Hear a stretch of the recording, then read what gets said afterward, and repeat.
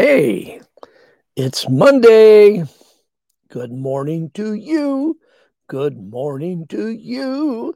We're all in our places with bright, shiny faces. And this is the way we start our new day. Well, that won't cost you nothing. That was just thrown in as a freebie. My singing in the morning. I tell you what, Monday is a good time to sing to the Lord and to rejoice in his goodness. Why? Because he's given us another day. I love David's confession. I've quoted it and spoken it all my life. This is the day the Lord hath made.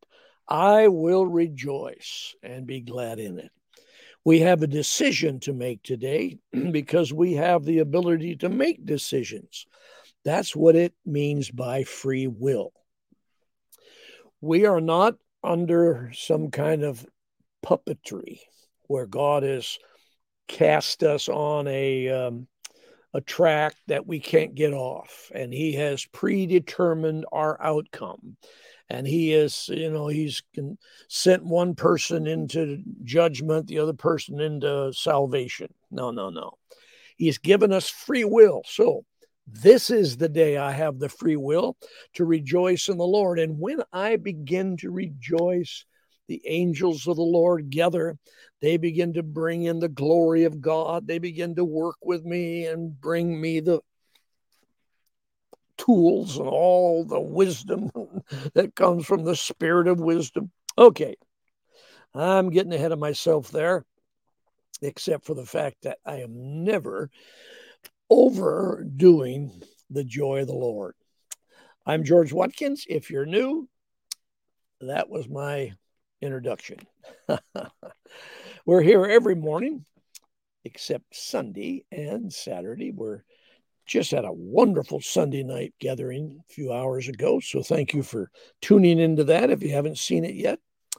We are enjoying some good attention, or I should say some people that are enjoying the program, put it that way, on Rumble under Dr. George Watkins.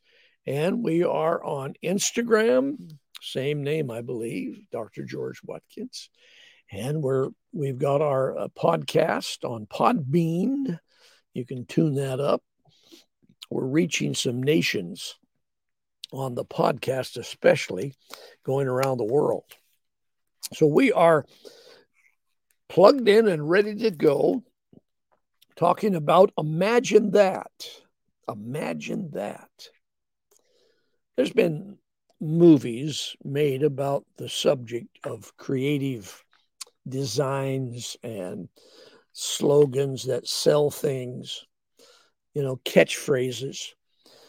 So that's where I have most of my information from, except I've been close to a couple of people that worked in that department, those creative designs, including my own son.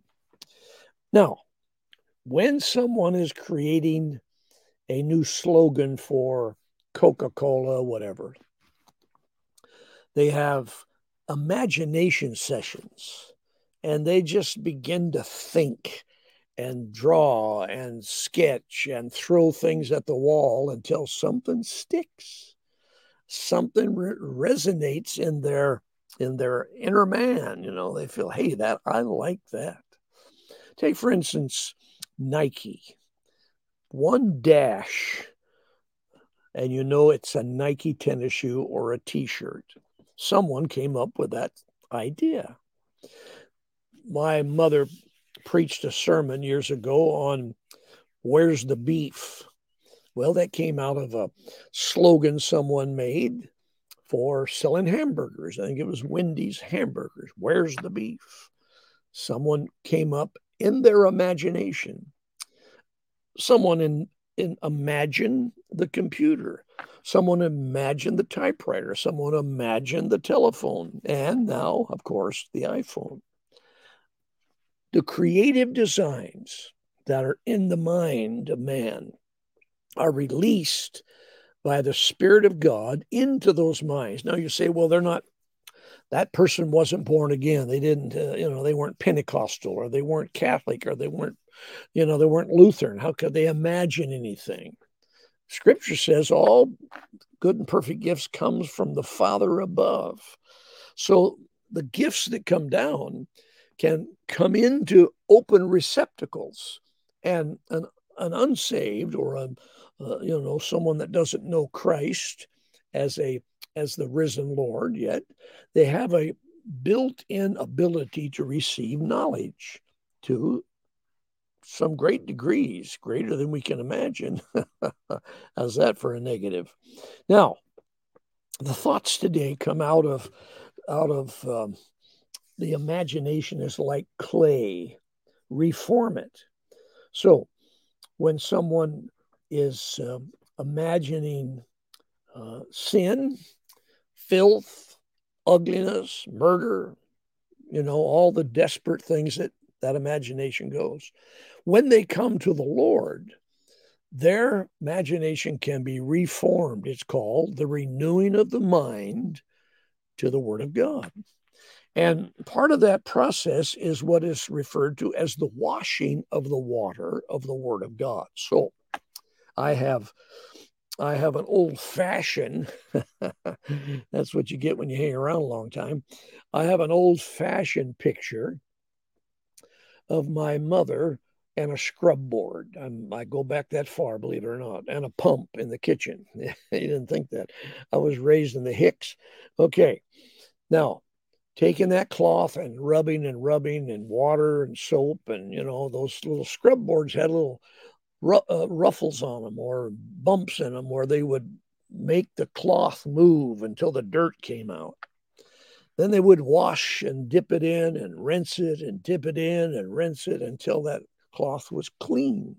The Word of God washes through our imagination until it becomes purified or perfected to where we can think the things and the thoughts of God.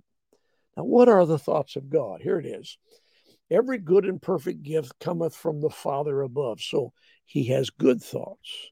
Paul said that it was God's will that we be prosperous in all the things we do. Beloved, I wish above all things, he said, that thou mayest prosper and be in health. So that's the thoughts of God. The thoughts of God towards you are good. They're not ugly. They're not revengeful.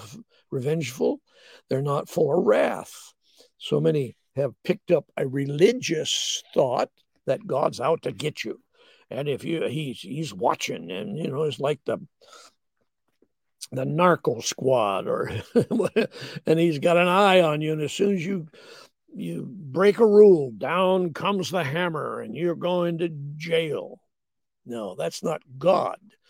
God so loved the world that he gave his only begotten Son, that whosoever believeth in him should not perish, but have everlasting life. For God sent not his Son into the world to condemn the world, but that the world through him might be saved. So you can't have this contradiction going on about a God, John 3:16, that was in 17. You can't have this contradiction about a God who has sent his only begotten Son, his beloved Son, his favorite, the highest ranking Son. Like, we should say it that way. It's really closer to the true description. When we say the only begotten Son, that's kind of old thought patterns where there was only one Son, like the lonely son raised by himself. No, he was the top of the list, the best son, the crowning son, the elder perhaps. Now, Jesus then became that representation of the thoughts of God. The thoughts of God towards you are good. Jeremiah says they're good. He says, I have thoughts towards you for peace and safety, protection, and wholeness. Those are the thoughts. I'm not having thoughts, God said, of wrath and destruction. My thoughts towards you are good. That's Old Testament. Now, to prove that, he sent his only begotten Son as a Signant. This is my signature here. This is how much I love you. I'm giving you my best, and he's going to give his life for your redemption. Now, the religious mind then, and the religions of the world, and even our past Protestant, Catholic, background, tells us that if we get out of line, God's going to crush us like a walnut under the foot. No, God so loved the world. All right. Well, I may have broken some of your glass ceilings there for a minute in your thought life, but the imagination then has been given to us to think on these things. Philippians 4:8. I love Philippians 4:8. Whatsoever things are true and full of perfection and purity and virtue, think on these things. Why? Because we have the ability to bring our imagination into the will of God. So imagine that. There's a Old Testament scripture in Genesis concerning the Tower of Babel, that tower where they were going to build and build and build until they could reach the heavens. I always thought it was like a tower to get beyond the clouds and go to the moon. It was a spiritual connection to the spirits around them and to the gods of the earth. It was a occult thing. So they built this huge tower, and they were in the construction of it. When they got on top, they were going to send their spiritual connections out, so forth. However that works. God said, we got to stop these boys, because whatever they imagine, they will be able to perform and do. Wow, that's so hard to comprehend, that whatever we imagine we can do. Now, we can see that in the technical side, the technology side, rather, where the things we hold in our hand, there's no way we could imagine holding an iPhone in our hand that was more powerful than the computers that sent the man to the moon for the first time. In that simple phone, well, it's not a phone, it's a camera. Oh, no, it's not a camera, it's a computer. Oh, no, it's not a computer, it's a weather forecast. Oh, I'm sorry.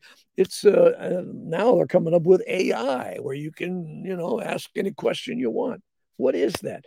That's the imagination that has been turned loose.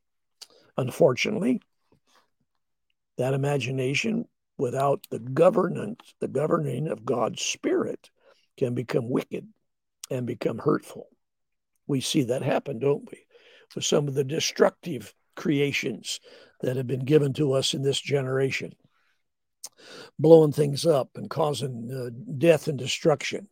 These viruses that have been created, that have been released or at least escaped into this atmosphere and so forth. Okay, now, what do we do with our imagination? We bring it captive to the Word of God. We bring it captive to the Word of God. What is that? What is that? Let's take a simple illustration. I'm depressed today because there's no hope for me. I don't think I'll ever accomplish anything that I hope to do.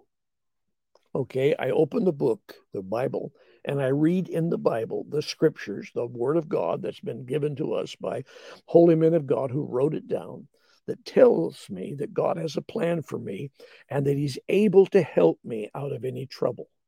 Whoa, really? I couldn't imagine that. But now that I read that, something's happening I feel the sparks going off, and I'm beginning to see another picture.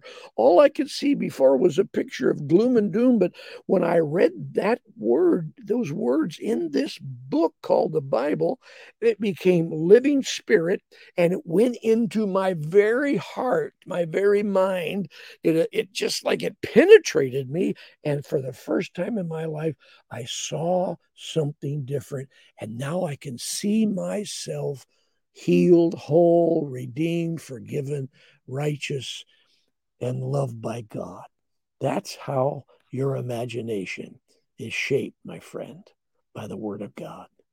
This is a good day to refresh yourself, get your Get your face in the face of God. Open the book and let God jump out of it through his words. For the Bible says, the words that I speak, Jesus said, the words that I speak are spirit and life. Oh, you ought to spend all day just reading the red ones in the New Testament, the red letters. Why? Because Jesus said, the words that I speak are spirit and life. Wow. Catch a hold of that and imagine yourself in the middle of it. Love you guys. This is a Monday to celebrate. We are celebrating a victory holiday, remembering some good things that God's given us. So be happy today. If you're working, work good and do a good job. If you're not working, count your blessings. Amen. Because you will work again. All right. I will see you in the morning. I bless you. Don't forget, we love to have you subscribe. Love to have you give us thumbs up and share and good comments. I love the good ones. Amen. I can't read very well when they're bad. My eyes fuzz out or something.